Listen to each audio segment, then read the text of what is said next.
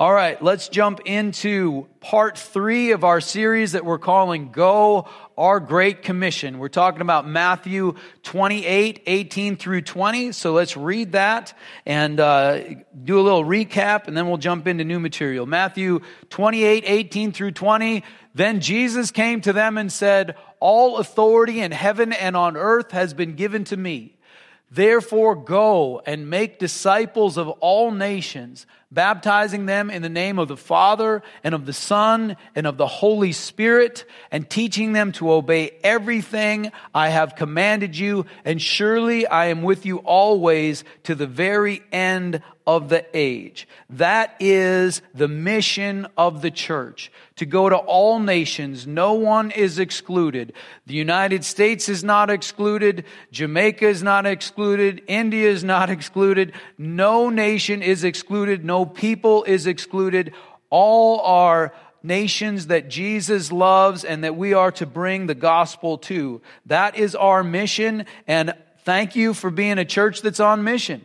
You know, we've been involved in advancing the gospel since we've started, and that is it's a big deal. So let's stay at it. Let's stay on mission. Here's my controversial statement for the series. Are you ready? I don't believe that witnessing is our greatest evangelistic tool that we have at our disposal. I think that living the life is the greatest evangelistic tool that we have at our disposal. If we walk in the light, then we can share the light with others. But just being a hypocrite who talks about Jesus isn't overly helpful. But if we can grab hold of freedom in Christ, if we can have the wisdom of God and live our lives in that wisdom, if we can be the ones who overcome, if we can be people of love who forgive people, who are able to bring good things into difficult circumstances, if we are the generous people who are the hands and feet of Jesus, if we do that, then we will be able to bring the light of Christ to the world. But if we don't do that, and we just talk about how it's a good thing, but we're not doing it, but you should, it's not going to go very well. I think that's the primary issue with the faith in America, in Western culture. We need to live it. Now, why wouldn't we want to live out victory in Christ? Don't you want that? It's better for you. I mean, it's more work. You got to fight for it. You got to keep at it. You got to grow. You got to stay in prayer. You got to study the Word. You got to walk in faith and see what works and what doesn't. You got to make adjustments. But that's where we get the victory and we get to overcome and where we get to walk in the abundant life in Christ. Wouldn't you rather have that? Yeah, amen. And it helps spread the gospel better. So let's have both. Let's get excited about that because that's a happy thing. You get to have a better life and be more effective for the kingdom of God. Hallelujah. This is what we want to do. We want to live the life and share our faith. Last week we talked about there's power in the name of Jesus. We did the first verse, Matthew 28, 18, where Jesus says, "All authority in heaven and on earth has been given to me." 2 main points from last week. Jesus has all authority, so he has authority to tell you what to do.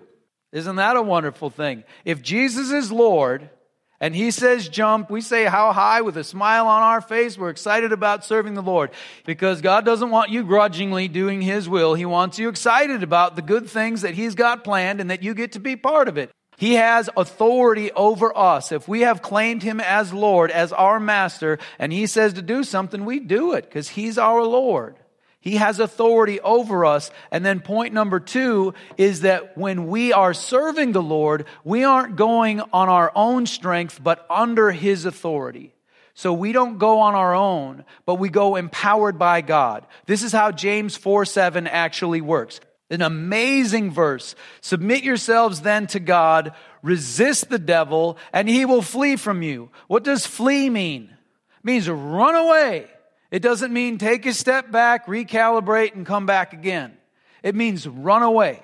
So here in the scriptures it says that we can resist the devil and make him flee. The first part, of course, is very important. Submit yourselves to God. Otherwise, we're on our own. We talked about that last week. But here's how I see this verse playing out. When the enemy comes to me, when the devil starts to put thoughts in my head that are wrong thoughts, when I'm tempted in certain ways that I know aren't of God, but I need to resist, whenever, there's any manifestation of that in any way, then I resist that. I say, no, I'm not gonna yield to that thought. You be gone in Jesus' name. I resist that, and then it leaves. But how I see it is, if I'm resisting the devil and I have success and the devil flees, then I always picture behind me 1,000-foot tall Jesus.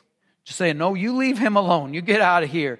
Because it's not me in my own power. It's the power of God. And if I'm walking under the authority of Christ, it's like putting on a uniform for the military of the United States. You've got some backing then.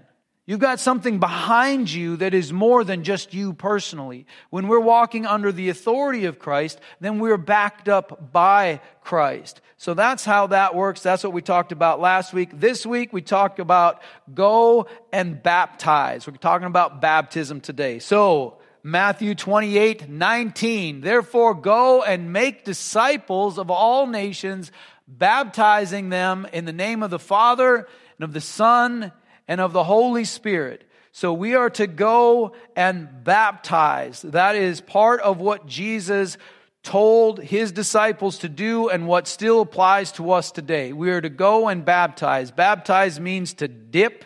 It's to immerse, to wash. It was primarily used in religious ceremonies, this Greek word to baptize. There wasn't a good English word, so they just made the Greek word into an English word, and we got a new one, which was baptize. And this is a very important concept in the faith. So baptism was part of the initiation into the group and part of the initiation into the faith. When we look at the Great Commission, we see two important parts of making disciples. Go and make disciples. The first part that we'll study today is baptize them in the name of the Father, the Son, and of the Holy Spirit, which we're going to be having a baptism service next week, a week from today, 4:30 in the afternoon, followed by a potluck. So I'll talk a little bit more about that. But Matthew 28:20 says, and teaching them to obey everything I have commanded you. So go and make disciples has two pieces. One, get the commitment, get them baptized, initiate them into the faith and into the group. And then two, teach them how to walk with God. Teach them the ways of God. Teach them to obey everything I have commanded you. So those are the two pieces. Next week we talk about teaching them to obey. We talk about learning how to walk in the ways of God.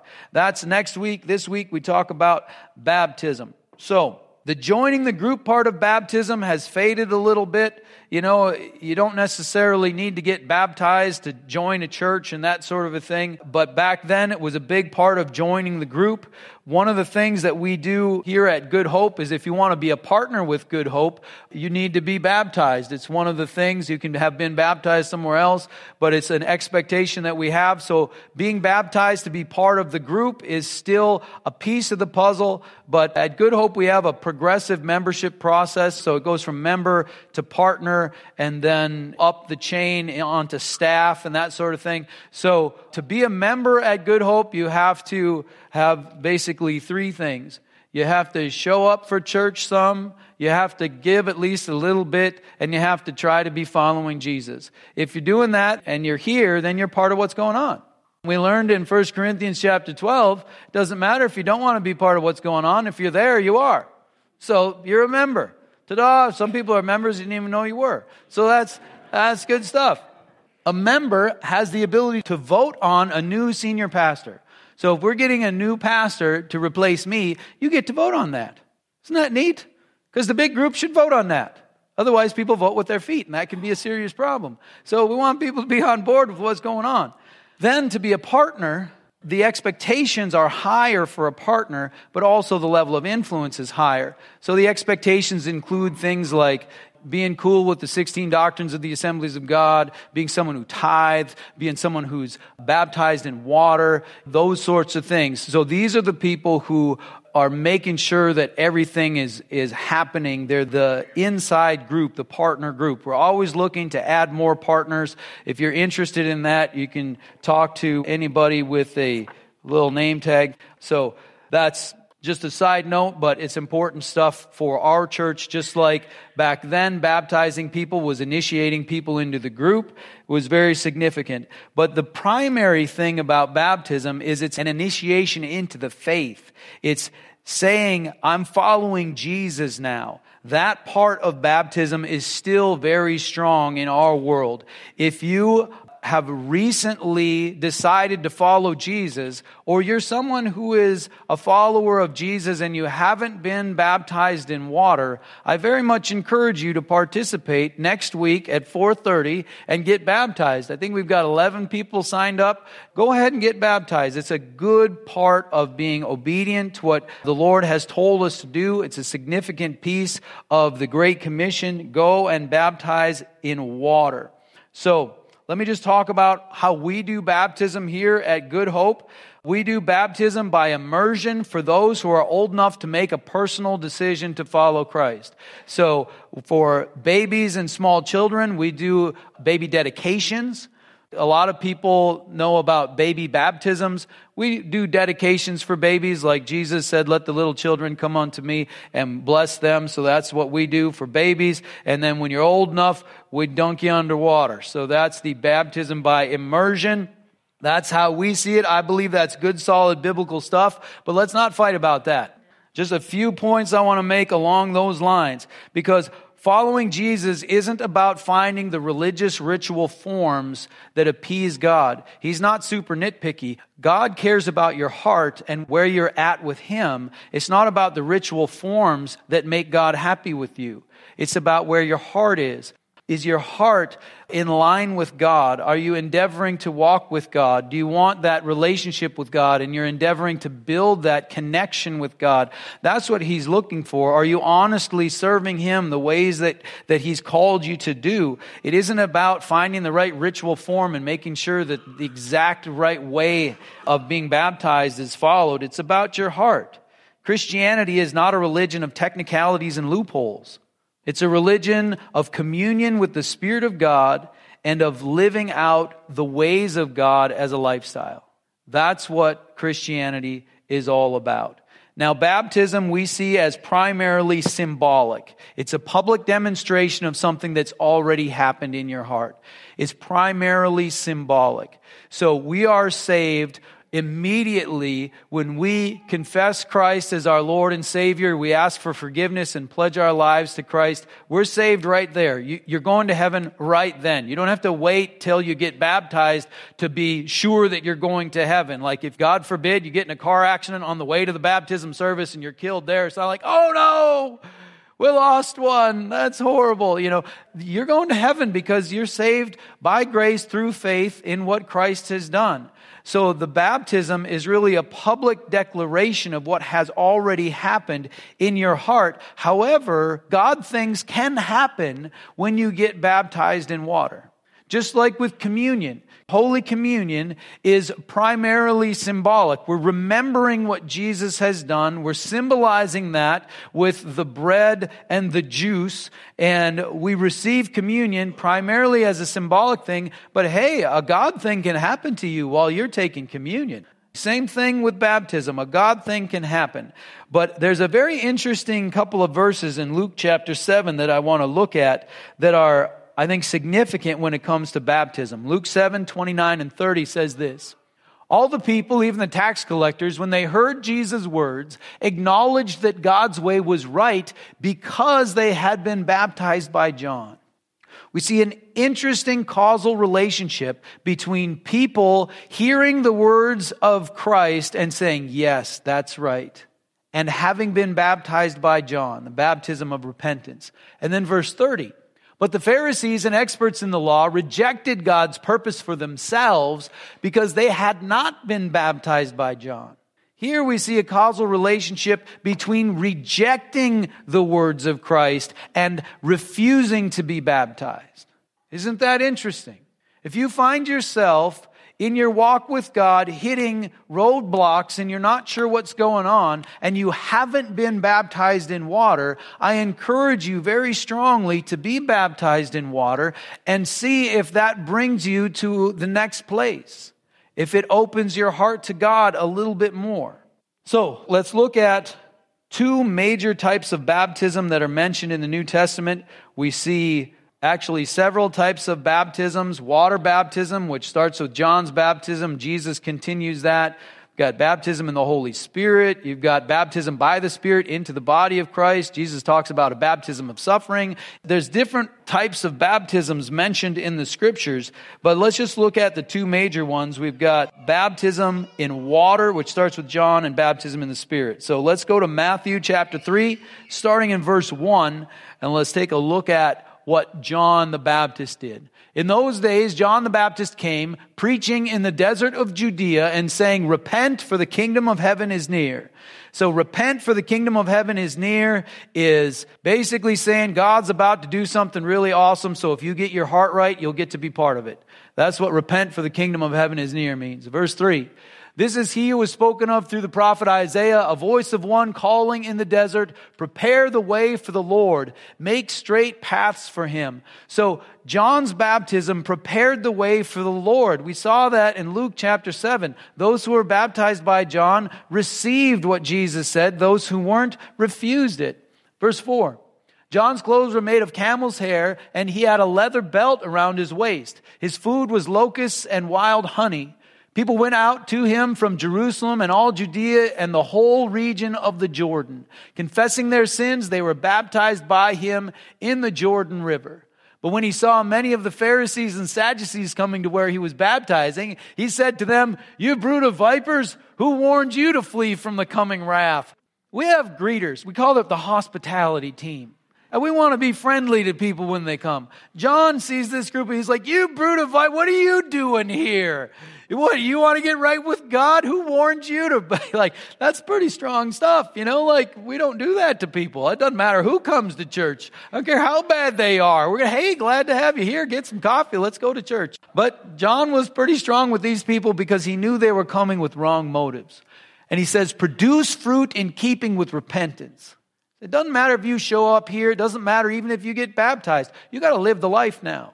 You got to produce fruit in keeping with repentance. You got to show that you care about God more than you care about yourself. That you care about God's plan more than you care about your plan. You care about God's kingdom more than you care about your kingdom. And you care about the ministries that God has ordained more than you care about your own ministries and the things you want to do. It says, produce fruit in keeping with repentance. And do not think you can say to yourselves, "We have Abraham as our father." So don't go into some technicality thing. I'm right with God because, I'm in the right lineage. There are no technicalities. There are no loopholes. You're going with God or you're not. Go with God. I tell you that out of these stones, God can raise up children for Abraham. The axe is already at the root of the trees, and every tree that does not produce good fruit will be cut down and thrown into the fire. I baptize you with water for repentance, but after me will come one who is more powerful than I, whose sandals I am not fit to carry. He will baptize you with the Holy Spirit and with fire. His winnowing fork is in his hand, and he will clear his threshing floor, gathering his wheat into the barn and burning up the chaff with unquenchable fire. So John was very strong. He made sure everybody understood. You got two options. You can go with God, which brings blessings, or you can refuse God, and that brings wrath. You want to go with God. He was very strong. And he was the one who began the water baptism ministry, a baptism of repentance for forgiveness of sins. Jesus continues water baptism. John chapter 3 talks a little bit about Jesus and people being baptized and how John the Baptist is seeing a lot of people go over to Jesus, and John explains the whole process to his disciples. And then John chapter 4 verses 1 and 2 says this: the Pharisees heard that Jesus was gaining and baptizing more disciples than John. So Jesus is now having people baptized in water Although, in fact, it was not Jesus who baptized, but his disciples. So Jesus taught his disciples to baptize people, and the continuation of water baptism from John, this was happening before John was put in prison, but then of course after John was put in prison, this was continued and just continued to grow and grow. And Jesus taught other people to baptize people. And this is the baptism, Father, Son, Holy Spirit, that Jesus taught. So this is continued into also the Great Commission that we do today. A baptism of repentance, of turning to God, and a pledge to follow God. So that's water baptism. That's what the Great Commission is talking about. That's what we're doing next week at 4:30 on Sunday. And then there's baptism in the Spirit that John talked about in Matthew 3:11 that we already read. And I just want to make sure that we understand that this is not a side issue. This is in Matthew, Mark, Luke, John, and Acts. We're going to read those verses real quick. How many people have heard that you must be born again? So, very important, right? You must be born again. How many Gospels is that in? One. It's just in John. It's not in Matthew. It's not in Mark. It's not in Luke. It's only in John. So that's really important. It's only in John. This is in Matthew, Mark, Luke, John, and Acts. So let's just read those quickly. Make sure that we understand this is a central, core, important, significant thing. We already read Matthew 3:11. Let's go to Mark 1:6-8. Mark 1, John wore clothing made of camel's hair with a leather belt around his waist, and he ate locusts and wild honey. I like this guy. And this was his message. After me will come one more powerful than I, the thongs of whose sandals I am not worthy to stoop down and untie. I baptize you with water, but he will baptize you with the Holy Spirit. Luke 3:16 says, John answered them all. That's John the Baptist. I baptize you with water, but one more powerful than I will come, the thongs of whose sandals I am not worthy to untie. He will baptize you with the Holy Spirit and with fire. Gospel of John 1:32-33 says, Then John gave this testimony. Again, John the Baptist. I saw the Spirit come down from heaven as a dove and remain on him. I would not have known him except that the one who sent me to baptize with water told me, the man on whom you see the Spirit come down and remain is he who will baptize with the Holy Spirit. And Acts 1:4-5 says, on one occasion while he was eating with them, that is Jesus, he gave them this command. Do not leave Jerusalem, but wait for the gift my Father promised, which you have heard me speak about. For John baptized with water, but in a few days you will be baptized with the Holy Spirit. So this is a core, central, significant doctrine, not a side issue, that we are not just to be baptized in water, but also to be baptized in the Holy Spirit. And this is something that we seek out. It's separate from conversion. You know, you just ask God for forgiveness. You pledge your life to walk with Him. You're forgiven. Boom. But there's more growth that can happen from there. We're going to be doing some special services during Lent. How many people know what Lent is? I always used to give up whale hunting for Lent when I was a kid. But it's a time where in certain Christian traditions, you kind of focus on God and you give up some worldly things so that you can focus on the Lord a little better. And what I want to ask people to do during Lent this year is to give up a little bit of your Sunday evening. So we're going to, from 6:30 Sunday night until whenever we're done, maybe an hour and a half, 2 hours, I don't know. We'll see how it goes. And we're going to try to connect with God. We're going to be open to God. We're going to pray for things like physical healing and miracles. We're going to try to be open to gifts of the Spirit. We're going to pray for baptism in the Holy Spirit. Pray for revelation in your life. We're just going to seek God and have good old-fashioned Holy Spirit Sunday night meetings during Lent. And the idea behind it is to come and to set aside your resistance to God for a couple hours. If we just lean in, I wonder how far we could get. So we're going to set aside our resistance to God and we're just going to lean in. I'll guide the whole thing, so it should be a safe environment. You know, we got to make sure that we got the fire in the fireplace. But that's what we're going to be doing during Lent. So I encourage you to be part of that, and we'll take more time to seek it out then. All right, I want to look at now Romans chapter 6. Years ago, somebody told me, whatever you do up front, man, read the Bible. Because you know that's anointed. And that's good. Whatever you say, it could go this way, it could go that. But as long as you read the Bible, you know something good happened. So that's why we read the Bible a lot, and we're going to read a good chunk of Romans chapter 6 here. So this, I believe, is a great chapter about what water baptism means as part of our walk with Christ. What shall we say then? Shall we go on sinning that grace may increase? So isn't it nice that when we sin, God's grace is there to forgive us of our sins and that sort of thing? But we don't want to be exploiting that, of course. By no means. We died to sin. How can we live in it any longer? Or don't you know that all of us who were baptized into Christ Jesus were baptized into his death? So baptism is symbolizing death, going into the grave. So how does that? Verse 4, we were therefore buried with him through baptism into death, in order that just as Christ was raised from the dead through the glory of the Father, we too may live a new life. So we are crucified with Christ. All of the sin, all of the things we've done wrong, all of the regrets that we have, those things that have been carrying on with us. There's something I said 31 years ago that I shouldn't have said. It probably every year or two comes up in my heart, and I just think, oh, I wish I had never said that. Those are the things that are crucified with Christ. If you can make something right with somebody, make it right with them. But those things that we carry, those regrets, that pain, that guilt, crucified with Christ, so that we can be free from that and that we can live a new life, that we can walk in freedom. Verse 5. If we have been united with him like this in his death, we will certainly also be united with him in his resurrection. So new life today, hallelujah for that. Also everlasting life for forever. United with him in his death and united with him in his resurrection. Verse 6. For we know that our old self was crucified with him so that the body of sin might be done away with, that we should no longer be slaves to sin. Because anyone who has died has been freed from sin. Now, if we died with Christ, we believe that we will also live with him.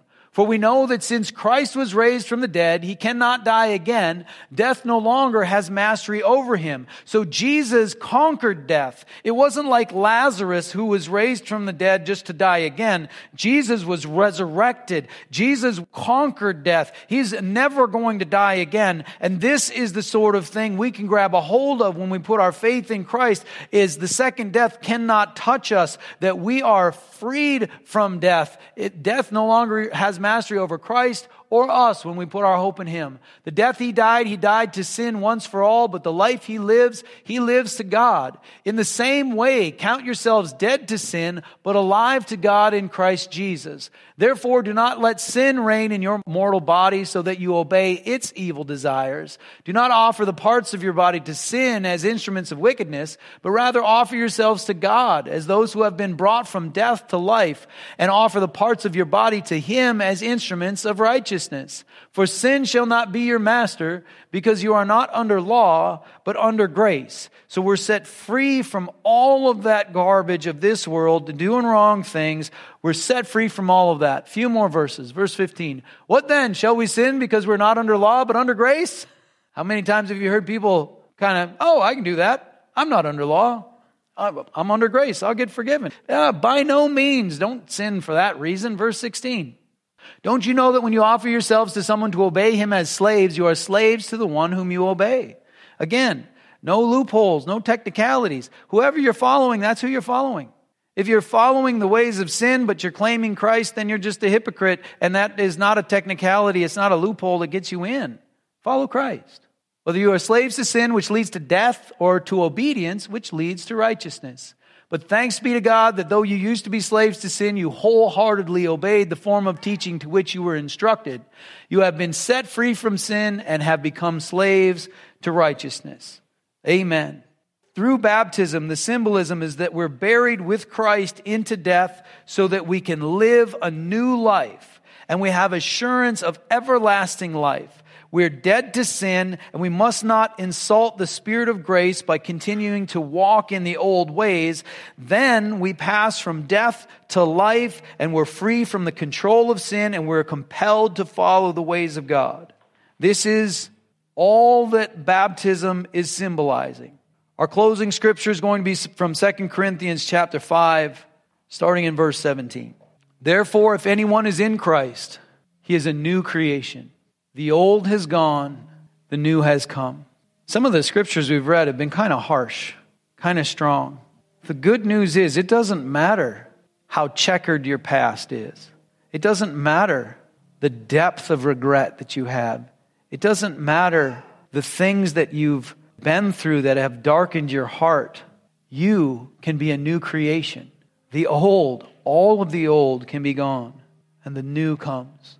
All this is from God who reconciled us to himself through Christ and gave us the ministry of reconciliation. Verse 19. That God was reconciling the world to himself in Christ, not counting men's sins against them, and he has committed to us the message of reconciliation.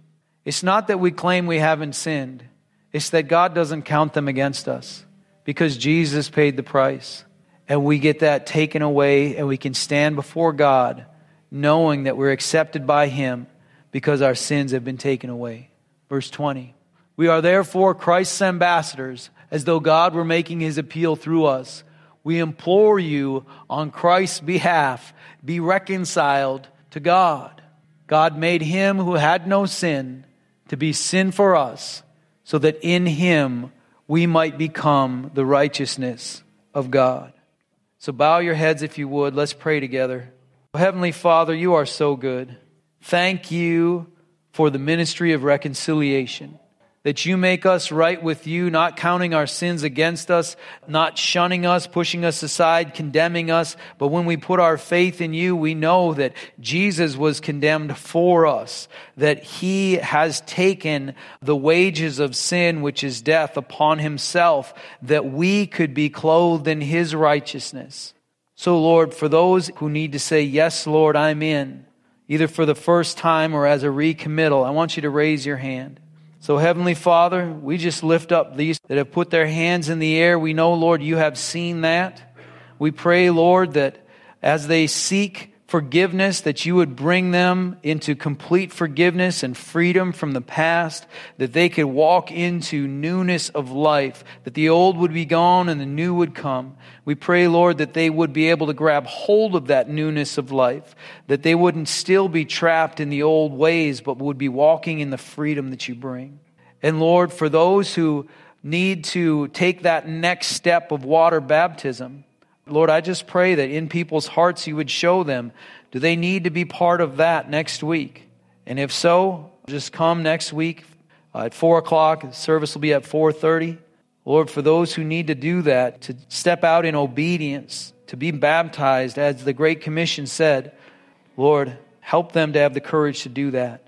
And Lord, for each of us in here right now, there's a next step for each of us. There's something we need to do today to take today's step in yielding to you, in serving you, in loving you, and growing in faith in you. There's a next step for each one of us. Lord, I pray you would show us that next step right now, that we would see it, that we would grab hold of it, and that we would do it. Lord, I pray a blessing over each one of us right now. Lord, I pray that your peace would be upon us. Lord, I pray you would give us that gift of faith, that you would help us to see your plan and to believe for it to come to pass. Lord, I pray that you would give us joy in our hearts, that would be strength to us to fight through these days. And Lord, that we would know how much you love us, Lord, so that we can love anyone in this world that's difficult to deal with. Give us that strength. In Jesus' name I pray, amen.